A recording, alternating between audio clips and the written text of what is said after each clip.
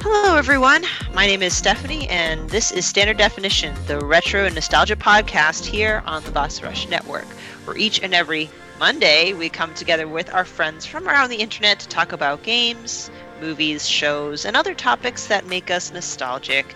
I am your host for the classically animated Disney branch of Standard Definition, and we all know that we can't have a nostalgia podcast without recording episodes covering classic Disney. We will be reviewing these movies in release order, starting from Snow White and the Seven Dwarfs all the way up to The Princess and the Frog in 2009. Here I am joined by two amazing people, Corey Deering. Oh, that's me. I thought I was like, who's here? Hi, I'm here too. Let's get weird. Yeah, and Mark Pereira. Hello. Okay. Before we get weird and talk about a very out there, there's nothing else, no other way to say it, a very out there movie. I just want to cover some housekeeping. Do you like what you hear? You can support us and get the show 2 weeks early by heading over to our Patreon. Yes, we have patreon.com/BossRushNetwork. But you can still subscribe on free feeds. If you listen on Apple Podcasts or Spotify, please leave us a 5-star review. It really would help us with our discoverability. You can also catch us, all our content on our YouTube channel and on bossrush.net. Also, if you didn't know already, we do have a merch store, which various logos surrounding our entire network, including Standard Definition, where we have various styles, including one with a Disney-style font.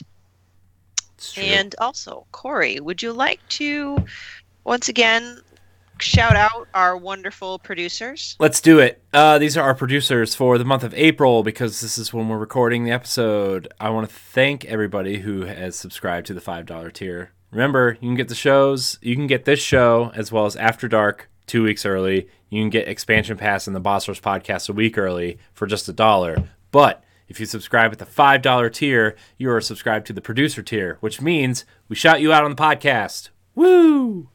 So here are our current $5 tier patrons. Thank you so much for supporting the show. We have Quentin Jackson, a new patron as the time of this recording.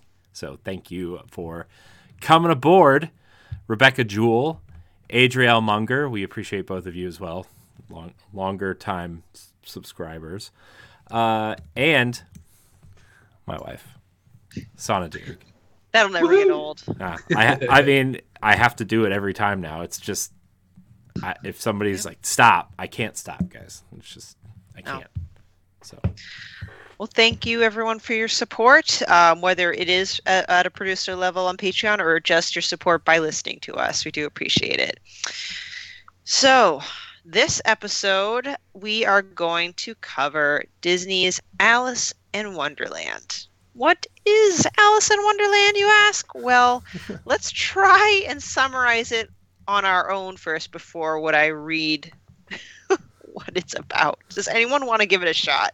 It's weird. It's like, oh my gosh, what is happening in this movie? Like, I don't even understand what is happening in this movie. So, behind the scenes stuff, we're recording two episodes one night. We just did Cinderella, so spoilers. But like, I was kind of rewatching it as we were doing Cinderella, just to like, what did I miss? What is this movie about? Yeah, you missed everything. This chick fell in a tree, and she got lost with a bunch of like animal people and some twins and some weird cards that can walk around, and what's happening in this movie? Painting the roses red. Yeah. Oh my gosh, this movie's so weird. And then you have the caterpillar with the hookah that's like, I don't know, whatever. And it's just, this is a weird movie. This movie is so weird. We just talked about how Cinderella is like Disney's, perfect film. And then we come to this, and it's like, I don't understand this movie. And like, also, it has the same animation team as Peter Pan, which I'm sure we'll talk about in the next couple weeks. And like, Alice looks just like Wendy, and the painted backgrounds have so much Peter Pan vibes going on. I was so confused watching this movie. Like, it was worse than watching Dumbo almost. Like, I don't understand what's happening in this movie. And then, like, she eats the food and she gets real big, and then she gets real small, and then she gets real big again, and then there's like this duck thing living in her hair. Like, we got him going, Mark. what is this movie? This is his 2-sentence description of the film. Yeah, I know. Yeah. This movie is weird. That's my description of the film. All right. Mark, would you like to give this a shot? Yeah, a bunch of people smoked a lot of stuff and tried to make a Disney movie. Yeah. Yeah, that's also really great. And for me, I would just say everything that's nonsense makes sense in this movie. So, but what really is Alice in Wonderland? Join Alice as she chases the White Rabbit and journeys into a topsy-turvy world that gets curiouser and curiouser as her fantastical adventures unfold.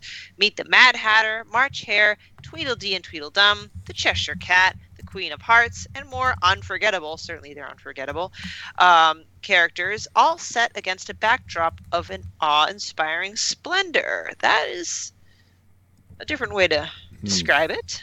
Yeah. I want to jump into trivia first. Oh boy.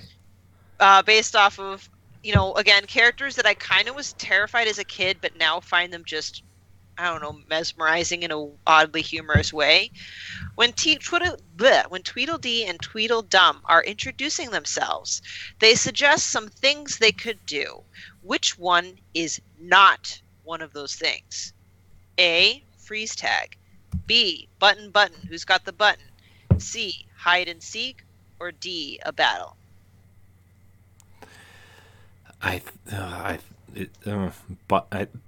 Button. I remember them like fighting each other, but I don't know if that was one of the choices. I think they just end up fighting each other. Hide and seek is one, I think. I don't know. I don't remember. Mark, do you have an inkling? I know it's not button who's got the button, because there's like, I have a weird brain, and so like little sound bites get stuck in my head, and so button who's got the button? The button is has been in my head since the first time I've seen it. So I know it's not that, and I feel like they do a battle because they punch each other and they have like the squeaky noises. Like but was that a choice though, or did they just end up fighting each other? That's the thing. I think the answer is freeze tag. Mark, you are just killing it. We need to keep track of these points. Yes. They offer button, who's got the button, hide and seek, and watch us do battle. Honk, honk. Yes.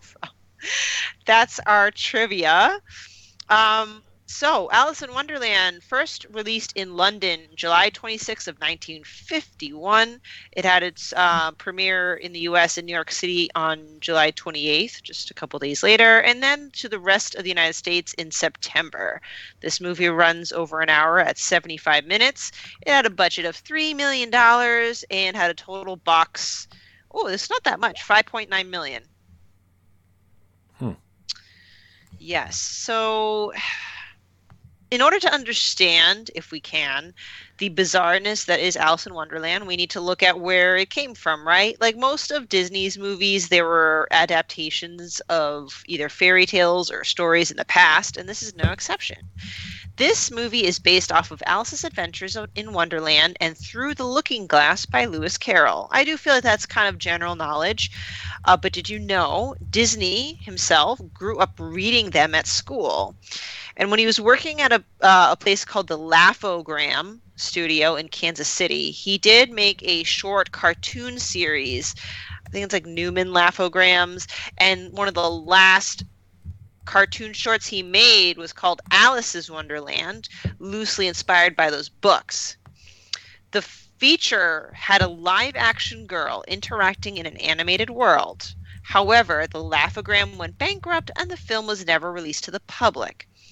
Thankfully, Disney brought the idea with him when he set out to Hollywood, and in 1933, he considered making it a feature-length animated and live-action version of Alice, but this was scrapped in favor of Snow White. So can you imagine if this came out as the first Disney movie. Might have been better. Yeah. No, I think Disney would have been if Alice in Wonderland came out was first. The first one. Yeah. Yeah. Like, and just imagine it would have been like a live actress in an animated. I mean, like that's happened much later, right? Like we got. I mean, like Mary Poppins was that. Yeah.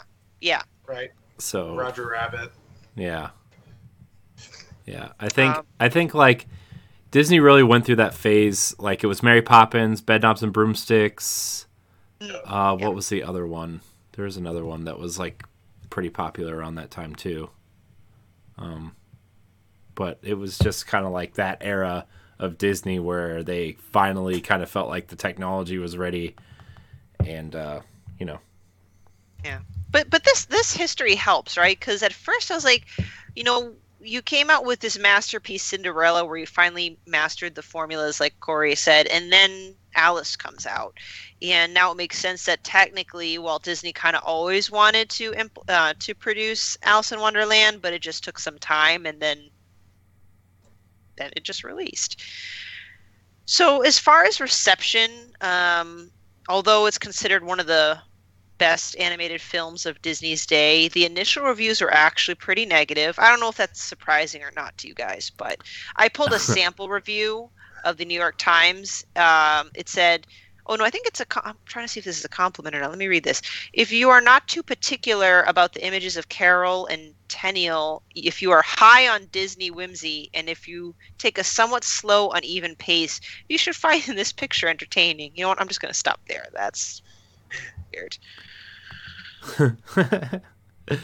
This movie, I mean, all jokes aside, like this movie goes a lot of places, and like I think it's so iconic because it is weird, right? Especially, I think it's iconic because, I mean, like Dumbo, right? You think of what's iconic about Dumbo, right? It's Dumbo flying, but he doesn't fly until like the very last scene of the movie, you know? And so you think of Alice, and you think of, like, the first thing I think of Alice in Wonderland is a Mad Tea Party. That happens, it's only like a 5-minute scene, you know? Right. And you think of the Mad Hatter and the Cheshire Cat. Well, they're not in it very much. Like, all the iconic things you think of, right? They're just, I don't know. To me, this movie, watching it, reminds me of the way we remember Dumbo, in a way, you know? Well, you know, what might have played a part into kind of, I mean, in general, Lewis Carroll's, you know, all the stuff that he's basing it off is already kind of wacky and out there. Mm-hmm. But Disney kind of, admitted that he considered the lukewarm reception in part by having too many cooks in the kitchen. I read that he had about 5 directors on this project. Mm-hmm. So I feel like if you have too many people trying to make decisions, things can kind of seem a little scatterbrained, which probably didn't help a story that is already kind of complex, so to speak. Yeah. But with all that, the film was nominated for an Academy Award for Best Scoring of a Musical Picture, but they lost to An American in Paris. I can't wait to hear what Mark has to say about this, but there have been other adaptations, like the live-action Alice in Wonderland in 2010, starring Mia Wasikowska and, of course, Johnny Depp, by Tim Burton, that also had a sequel of Alice Through the Looking Glass in 2016. They had, mixed to negative reviews. Am I right? So, Mark. Yeah, I watched, I saw the original, or the Alice, the first one, when it came out, but I had not seen Alice Through the Looking Glass until this watch through. There's a lot. They're pretty good. I enjoyed both of them. Surprisingly, I think I enjoyed the second one more than the first one. The second one kind of gave a little bit more context to the animated film. But what's interesting about these movies is they're really sequels to the animated movie. So the animated movie is the first film. The live action quote unquote remake is not a remake. It's a sequel to the animated film. And so that was a really interesting kind of spin on this whole craze of live action remakes of Disney films. And then I mean, they were. This was in the era where Tim Burton was very Tim Burton, and Johnny Depp was very Johnny Depp, and it was people were tired of it, and so, I mean, it had interesting things in it. I like I said, I liked Through the Looking Glass a little bit more than I liked Alice in Wonderland. There's some interesting parts, like you find out why the Red Queen doesn't like white roses, and you find out why the Mad Hatter and the March Hare were sitting at the tea party. Basically, one of the main characters in the second film is Time. It's a personification of time, and so he, as a punishment to the Mad Hatter, freezes him to a minute before tea time until Alice comes back, because it's a time travel movie, and so he's basically, they're like frozen in time until Alice shows up for the tea party. So it gives a little bit more context to what happens in the animated film, and they're pretty imaginative and pretty fun to watch. I mean, they're not anywhere near some of the better live action adaptations, but they're pretty good. Yeah. Well, you know what? That's enough to convince me to watch it. Sorry, Corey. Because and I know it sounds like a stupid reason not to watch a movie, but Johnny Depp's character just looked so creepy. I didn't want to watch it. I'm sorry. Yeah, he's very Johnny Depp, and not in necessarily a good way in these movies. But I mean, Helena Bonham Carter's in it. She's the Red Queen, and I'm a big fan of hers. And Alan Rickman is in it. And, yeah, he's the caterpillar, I think, right? Yeah, he is the caterpillar. And so it's just, I don't know. I find it really interesting that it's a sequel to the animated movie. I thought that's a really clever concept. So they're pretty good movies. Okay. And there's also a TV show that my kids are super into right now. I have 4-year-old twins, but it's Alice's Wonderland Cafe or something like that. Oh. She is running a bakery in Wonderland. So interesting. Yeah.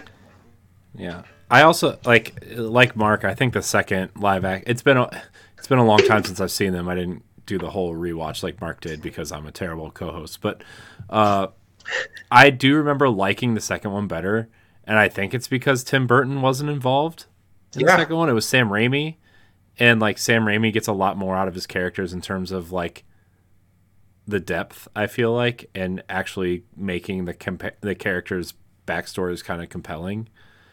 And I think that's why it was better. So that was just my little 2 cents on that second. Yeah, I think. I mean, yeah, like I said, I think.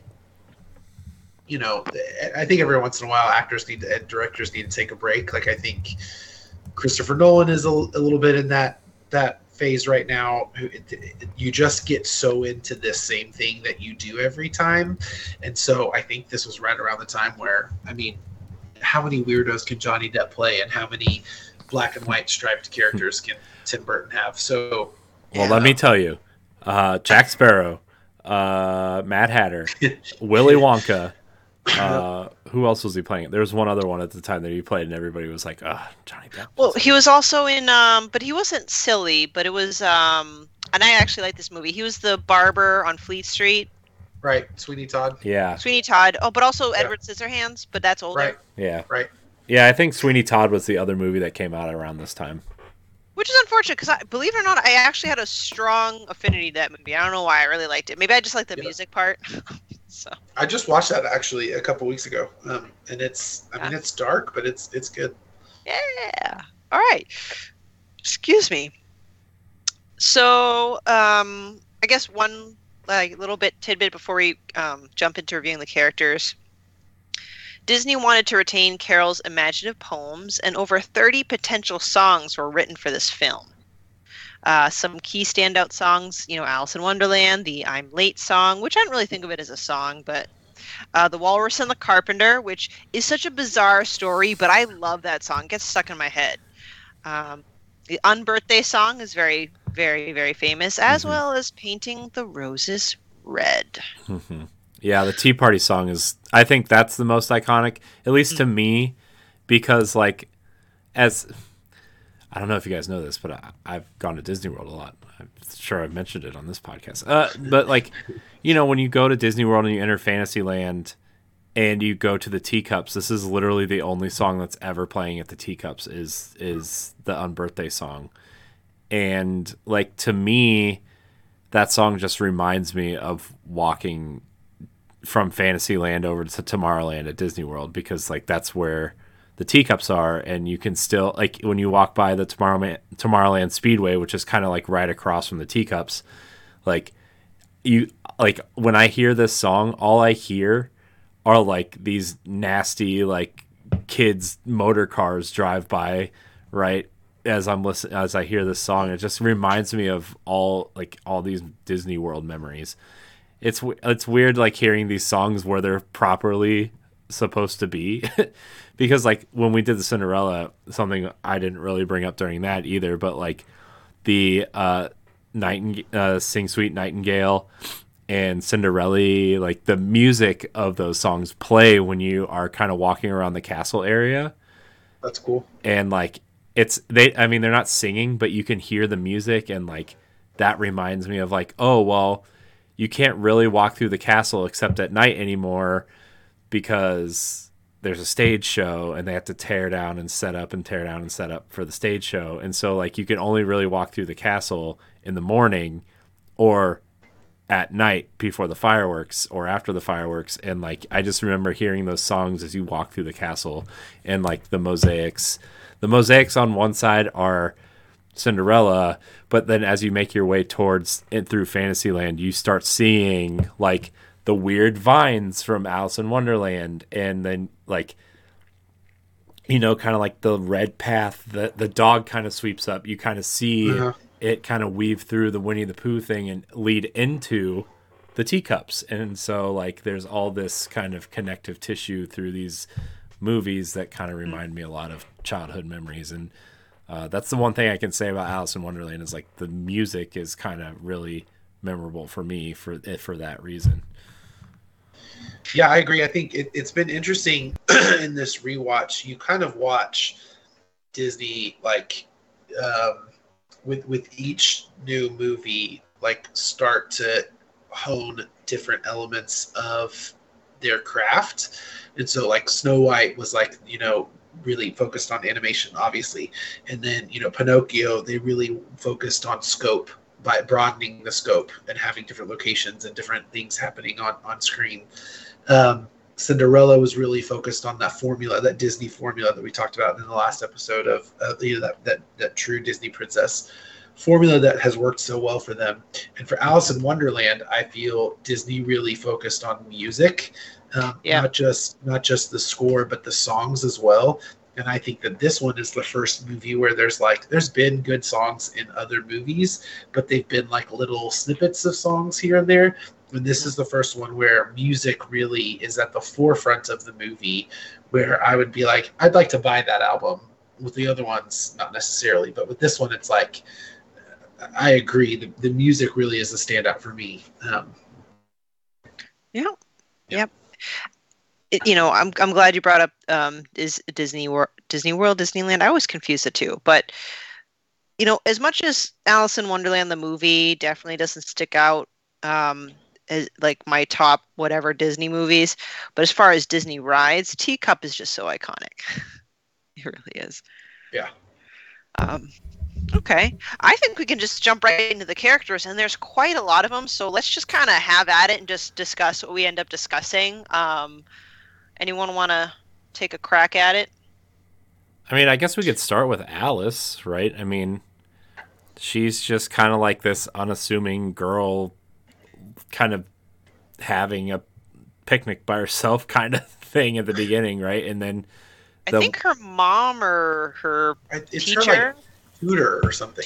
Was trying to read to her, and she's not paying attention. Yeah, I mean, right. But like essentially, she's just kind of like by herself in her own little world, and I guess that's why Wonderland exists, right? Is like it's her own little world that she gets lost in, and then it kind of feels like she gets stuck in her own world, and I don't know, it kind of like it feels like I I don't really know how to describe it, but it just feels like this movie is trying to tell you something of like you can't be stuck in your own world all the time because you'll get lost in it, and you gotta, I don't know, almost like, again, bringing up Peter Pan, like you gotta kind of grow up at some point almost. And I don't know, this movie has a lot of weird Peter Pan vibes to me in a weird way. And I know we kind of talked about how Alice kind of looks like Wendy, and like the animation team is the same and all that stuff, but like it just feels that way to me. Like Wonderland kind of feels like Neverland in a weird way, in a different way. Yeah, I mean, they're both, characters from our world going to very fantastical worlds that may or may not exist, right? Might just are probably in their head. Mm-hmm. And so I see the similarities for sure. Yeah. Yeah, because, in the beginning when she sings, I remember distinctly a line about like how she would sit amongst the flowers talking with them for hours, which when she gets to Wonderland, that's one of the things that happens. And again, pre-Wonderland, she says, like, if I had she was speaking to her cat, Dinah, like, if I had my own way, like, nothing would make sense, everything would be nonsense. And when she goes to Wonderland where things were absolutely nonsense, she grows to, like, not like it. It's almost like she matures while she's in Wonderland, realizing, oh, this is nonsense. Yeah. Like, there's a reason why there's rules and, guidelines to follow and things you have to pay attention to, right? It's, yeah. I think that's the part where she starts, well, she cries a couple times in the movie, but when she comes at realization, it's when she got lost and there's this like dog with a broom for a head, and he sweeps her path out like away, so she literally has no sense of direction. I'll admit, as a kid, I was spooked. I was like, ooh, it's so dark, and I would be freaked out. Mm-hmm. Yeah. Yeah, I mean, I think if we try to get like really, intellectual or whatever about it, like I feel like it's an allegory for growing up, and not and you all said this, but like, the process of maturing, like wanting to be, every kid wants to grow up, but then realizing, I think the definition of being a grown up is realizing that you're a grown up and not wanting that anymore. Right. And so, and how like, so I just think that there's something there for that, but it's a little disjointed and a little discombobulating. The movie's not really woven together that well. It's kind of like, it's very episodic. It's very like a bunch of just different episodes strung together that don't really have anything to do with each other. But yeah, I agree. And I think I had read this doing my research, but it's not in my notes, but it stuck in my head. The things that she eats, that where she gets bigger or smaller. Side note, when I watched it, I used to always like imagine like me eating something would make me grow or shrink because it's cool. But I think it plays to that allegory, Mark, because she's trying to figure out how much is too much, and she tends to either overgrow or shrink too much, and that's part of growing up. You need to figure out like how to adjust according to what's appropriate, and she's just kind of, it's growing pains, no pun intended. Right. Yeah.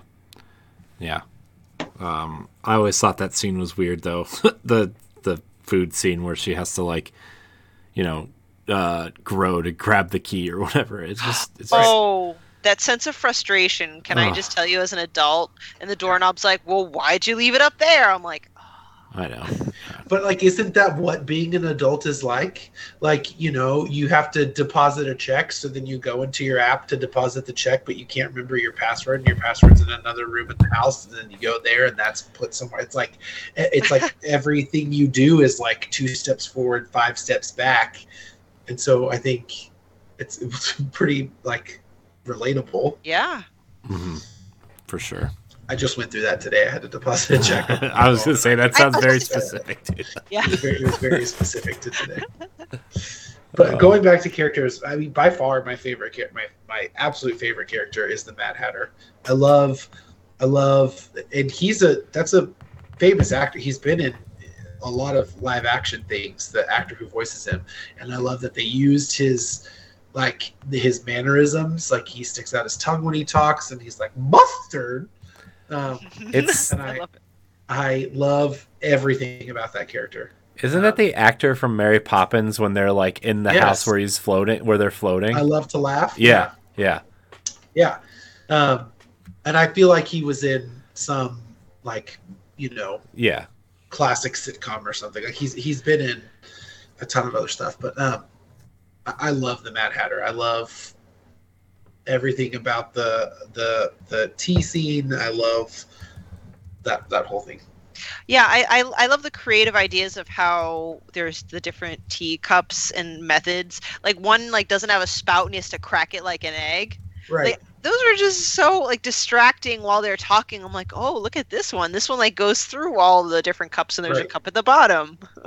But what's interesting is in Alice Through the Looking Glass, the reason why, it's silly in the animated film, and it's like all these different things that they try to pour the tea, but they never drink tea. And it's because they've been cursed to not be able to have tea time until Alice comes and visits them. And so all these things that they're doing, they've been sitting there for years and years and years waiting for Alice to show up so that they can actually have tea. And so the cutting the tea in half and doing all the different things, it's all part. It's kind of interesting that it's explained in the sequel. Very cool. Yeah. I find the Mad Hatter just very, very lovable. Just so silly. I love his mannerisms. Later on, when he gets called up as a witness at the trial, he was also very funny there. There's just something very lovable about him. Again, I don't know if it's just because he's dopey, but You know what's interesting? I'm not a. Don't get mad at me for saying this, but I'm not a huge. Well, I'm already mad. I'm not a huge fan of Seinfeld. I don't understand Seinfeld either. It's fine. It's all right. Yeah, you're in good company, actually. Okay, great. But this movie, and I haven't actually watched a ton of Seinfeld, but I'm the kind of person that if I start something and don't finish it, I'll read up on how it ends. I'll just kind of keep tabs on it. I don't know why.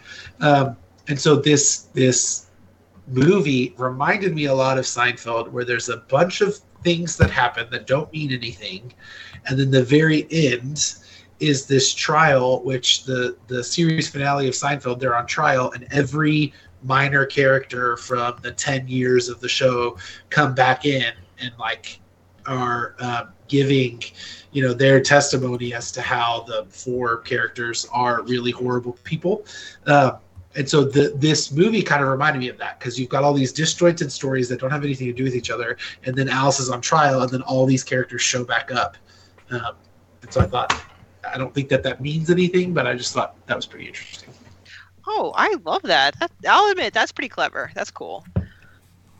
Let's see. Maybe we'll talk about Tweedledum and Tweedledee real quick, just because, again, I don't know. I kind of like them now. Like I said, they creeped me out when I was a kid, but now I just think they're absolutely ridiculous with the honking and the beeping, and I just love the performance of the Walrus and the Carpenter. Again, just something that just, but it's Walrus and the Carpenter. They find a bunch of oysters. The Walrus is very conniving. And then he ends up eating the oysters before the Carpenter could get to him, and then the Carpenter's pissed off. And then that's kind of it. Yeah, it's so weird. But that's what I mean though. You go from that to you go from her falling down the rabbit hole, right, to the door, to that scene, to Tweedledee and Tweedledum, to what was the next scene? Was it the tea party, or was it no? Tea party or the rabbit's house? It was Rabbit's house, and then the tea party, and it's that's what I mean. What is this movie about? And that the house scene always freaked me out when I was little, right? Because she literally grows through the house, but then you're how is her eye sticking through the top of the roof? Where's the floor? Where's the structure in this house? Where are the support beams? Is she just gonna break this house now? That poor lizard named Bill. Yes. God, yeah. So I'm just throwing that out there too. But it's, I don't know. And to that point is like, man, I don't even know where to go from here. And then like you get to the point where she actually walks through the tree to go to the castle or whatever, and she has to walk through the maze, and she's kind of jumping, and the cards are painting the roses red, and then the queen comes out and sees that they missed like half a one or whatever, and she gets really angry. And then like the queen is like this big imposing figure, and then the king is just like this small kind of like and the king. Weasley guy, yeah. So I don't know. I am actually not a fan of the way this movie is animated. I don't know why. I think if I would have watched this before Cinderella, it wouldn't have bothered me as much. But like Cinderella is so eloquently animated. Everything is so perfect, right? We talked a lot about the transformation of the dress, and it's just so exquisitely animated. And you get here, and like the scene that I really noticed it, like the style doesn't really bother me a whole lot. Like it doesn't do anything for me. But the thing that really bothered me is when you get to the hedge maze, and like you see the hedges, and it just looks like a piece of construction paper with some gray scribbles on it, as the leaves. And like it really bothered me, especially since like we watched Cinderella and you look at the animation of Bambi and how perfect those landscapes and stuff are. And like I get that this is going for a particular style, but that just kind of looked like either they were rushing it. It just looked kind of, I don't want to use the word lazy because that's not the right term, but it just kind of looked like a kid did it, and that really stuck out to me. Yeah, I feel like like Disney goes through this like one good year, one bad year, one good year, one bad year, one good year, one bad year kind of pattern where like there's clearly one film that they spend all their time and attention on, and then there's like, well, we got to keep the lights on, so here's the second film. And I think that Pixar kind of has fallen into that rut a little bit where they're now releasing 2 movies a year, and one is like really great and one is just kind of okay. And so I feel like Cinderella was the film that they were all pouring their heart and soul into, and Alice in Wonderland wasn't. But there's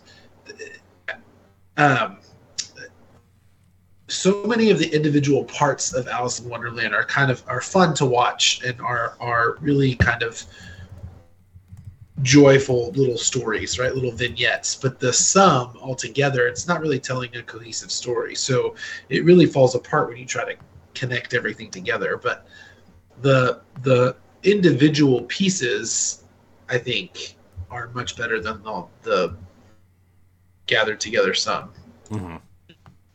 Yeah. And I would say overall, like the cast of characters, I mean, there's like a tiny handful. Like we're already kind of struggling to really pick things to talk about, like not for lack of content, but for example, when I mentioned Tweedledee and Tweedledum, like it lasted 30 seconds because I realized, oh, there's actually really nothing to them. If anything, I appreciate more is as far as character wise, like I just like the random creativity of the things that are in Wonderland. Like what do you call it, the moan rats or something? These little like legs with the eyeballs, they were so cute. Or like the ducks that were actually horns or something. Like if you stepped on them, they went honk. Or like or like when all the little forest creatures started disappearing, right? You had like the shovel and the scissors and the eyeglasses and stuff, and they weren't like animals. They were actually like probably things that she recognized from her real life that kind of came alive at some point, Yeah. So, I mean, like, I like those just because they were creative. Like, oh, I would have never come up with that. But as far as, a strong cast of characters, I mean, what else? We got the caterpillar, who was an enigma and had a terrible temper. The Cheshire Cat, which gives me creeped out vibes. I'm kind of like, is there something more sinister about this Cheshire Cat than... Like, he creeps me out more than, like, me being terrified of the Queen. The Queen just comes out as, like, just a very angry, selfish person that's almost laughable. So... Yeah. It's super laughable. You look at, I hate to keep bringing up Cinderella because we just did that episode, but like, you look at the evil stepmother, like there are, whether they're deep layers or not, there are layers to that character in terms of she has a plan. She's very kind of calm and collected and manipulative and kind of, does her thing in a way that's kind of planned. Whereas, like you said, Stephanie, the queen is very just over the top, angry. I'm just going to yell real loud and be kind of spoiled brat. Stupid. Like, I don't like the character at all. I think the queen is a terrible character. I think that the Cheshire Cat is kind of a way better character. I think that there are better characters that they could have utilized more in this movie. So I just don't understand this movie, and I know I keep coming back to that, but like I just don't understand this movie. I think the shock value of how weird it is.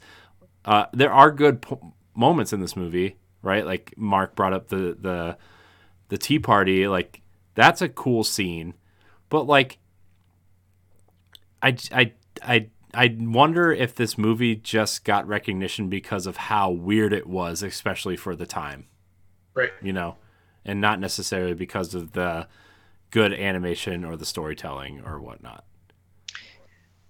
I don't think it will be that random because it is pertaining to Alice in Wonderland. But it does remind me of the level in Kingdom Hearts because it was in the first Kingdom Hearts. I don't recall if it was in the second, and I didn't even get past the first level of the third. But I distinctly remember that level in the first Kingdom Hearts, and it was an early level too, if not the first world. I think it was the second. Second? If I'm remember. It's been a while since I played them. I'm actually planning a playthrough of these games because of Kingdom Hearts 4. I'm actually I've kind of decided. Like, are you going to stream it? I don't know if I have time, but I mean, judging by your face, I guess I should. Well, I'm just saying if you do, I'm on board with that because that's amazing. Okay. Because I bought the entire collection on Xbox. I was going to buy it for Switch, but cloud versions. So yeah, I remember the level you're talking about. And it was actually kind of like one of the first. That level made me buy the strategy guide for the game. I don't know. It was a very memorable level. I'm not sure if that's a good or bad thing. That's why I wanted to bring it up. Like, it's a memorable movie. I do think the sound bites and the music is kind of, I don't know, the strength, I guess, of this movie. Which I guess we're now talking about general impressions of the film. I don't know if we want to move on with that. As far as rating the villain, I would just assume that the queen is the default villain here, right? Or is this just like I mean, yeah, I would say so. There isn't really another villain per se, is there? I mean, not really. The Cheshire Cat's just mischievous. Yeah. Right. Yeah, I would say the queen's like a 2 out of 10. No offense. Oh, she's just the worst, and not in a good way. All right. Well, I think we might have covered, favorite moments, and we kind of touched upon moments we didn't like. But is there anything else we want to talk about with this movie? We didn't really talk about the White Rabbit at all. Oh, that's kind of important. Let's do that. Yeah.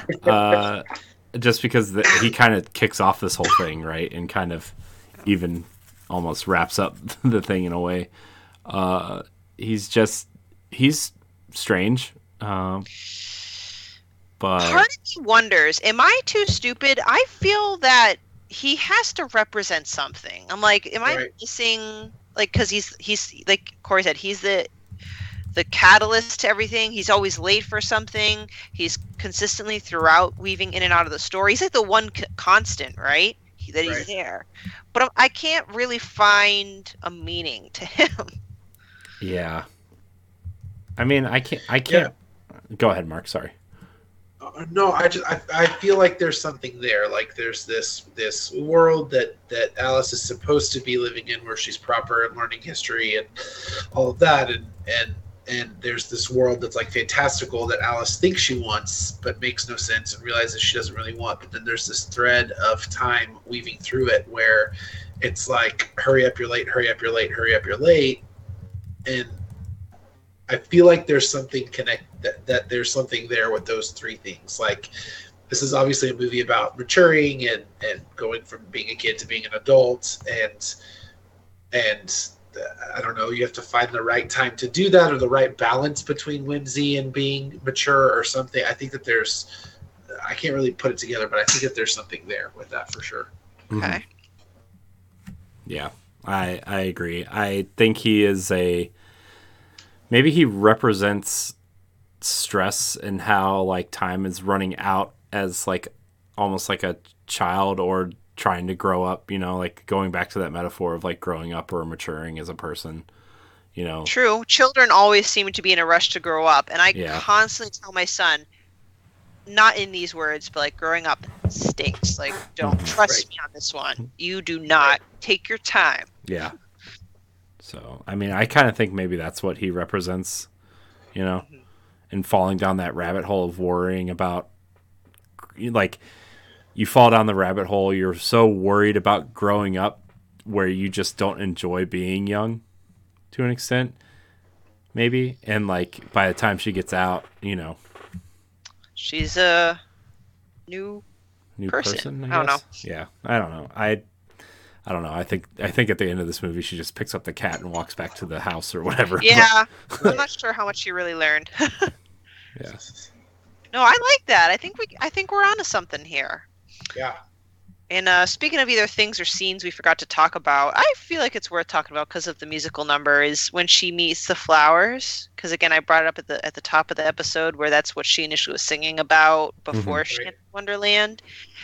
I like the cool iterations of each type of flower, like the dandelions or lion-like in personality or something. Obviously, they're very catty in color, a weed. But the song "Golden Afternoon," I believe it's what it's called, is very nice. Yeah. Yeah, I agree with that. Mm-hmm. Yeah. Okay. Any closing thoughts or statements? Because I think we're kind of... This seems like there's not terribly much to talk about. Offense to Alice. Yeah. I do think... Every time the cards chase her out of the maze, like I feel like she's just playing a game of solitaire. Like, when you're playing solitaire on your computer, all the cards just kind of like... Yeah. But I don't really have anything else to say. I just think this movie is really weird, and I can't wait to see where we rank this movie, because... Yeah.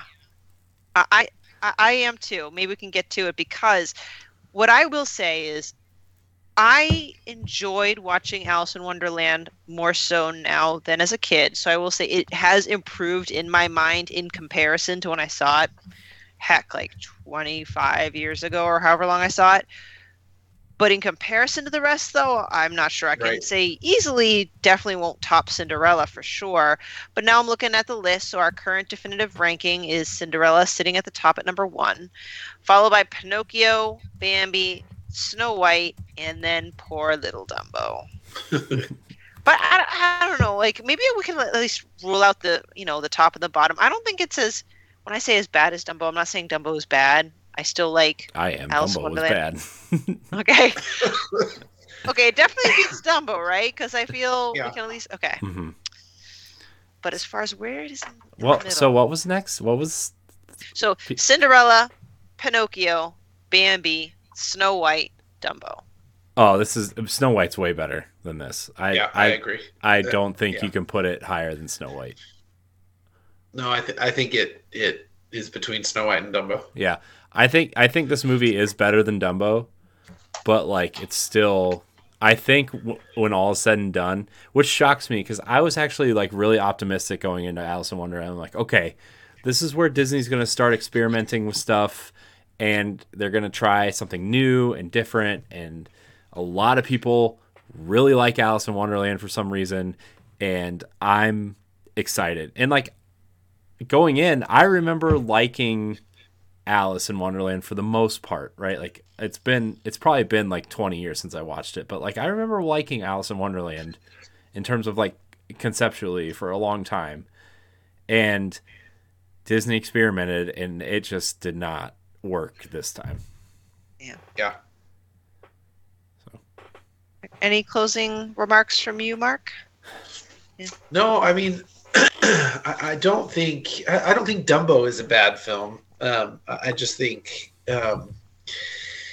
I mean, I said this before, I said this earlier, but like I feel like each of these movies was pioneered something for Disney, and I think that Alice in Wonderland should be known for really pioneering music for Disney. Mm-hmm. So, and again, I'm really bad at expressions. I don't really know how to say this expression, but like the whole is greater than the sum of its parts, or is not greater than the sum of its parts, or whatever that expression is. But if you look at the movie as like individual episodes, I feel like they're really enjoyable to watch, and each individual self-contained episode is really a fun little time. But the whole movie together just doesn't really go together. It's not really cohesive. So I think it fits perfectly between Snow White and Dumbo. I think there are great things about the movie, but I think that there are also some not so great things about the movie too. Yeah. I gotta agree. So I say that wraps up Alice in Wonderland, and I didn't say this when we recorded Cinderella not too long ago, but kind of looking in the pipeline, next we will be talking about Peter Pan. And just look at the next two after that is Lady and the Tramp and Sleeping Beauty, which now that we've talked about Cinderella and like progressing, I'm almost kind of shocked that Sleeping Beauty is still a couple movies away. I don't know why. I kind of envisioned that as a much older movie. But I always thought Cinderella was before. I mean, Sleeping Beauty came out before Cinderella. I know, I did too. I was always of that impression. Right. But so it's Peter Pan, Lady and the Tramp, Sleeping Beauty. Okay. So we recently, we recently watched Sleeping Beauty because my daughter is obsessed with Aurora for some reason. She even has a baby Aurora doll that she takes with her everywhere, like literally everywhere. This thing is trashed. Like its hair is like you need to like wash its hair, and you probably should just like replace it. But like It's her favorite toy. She carries it everywhere, even when she plays with her other toys. This doll plays with their toys with her. And so, like, there's going to be a special bias to Sleeping Beauty for me, but also I think that movie is underrated, personally.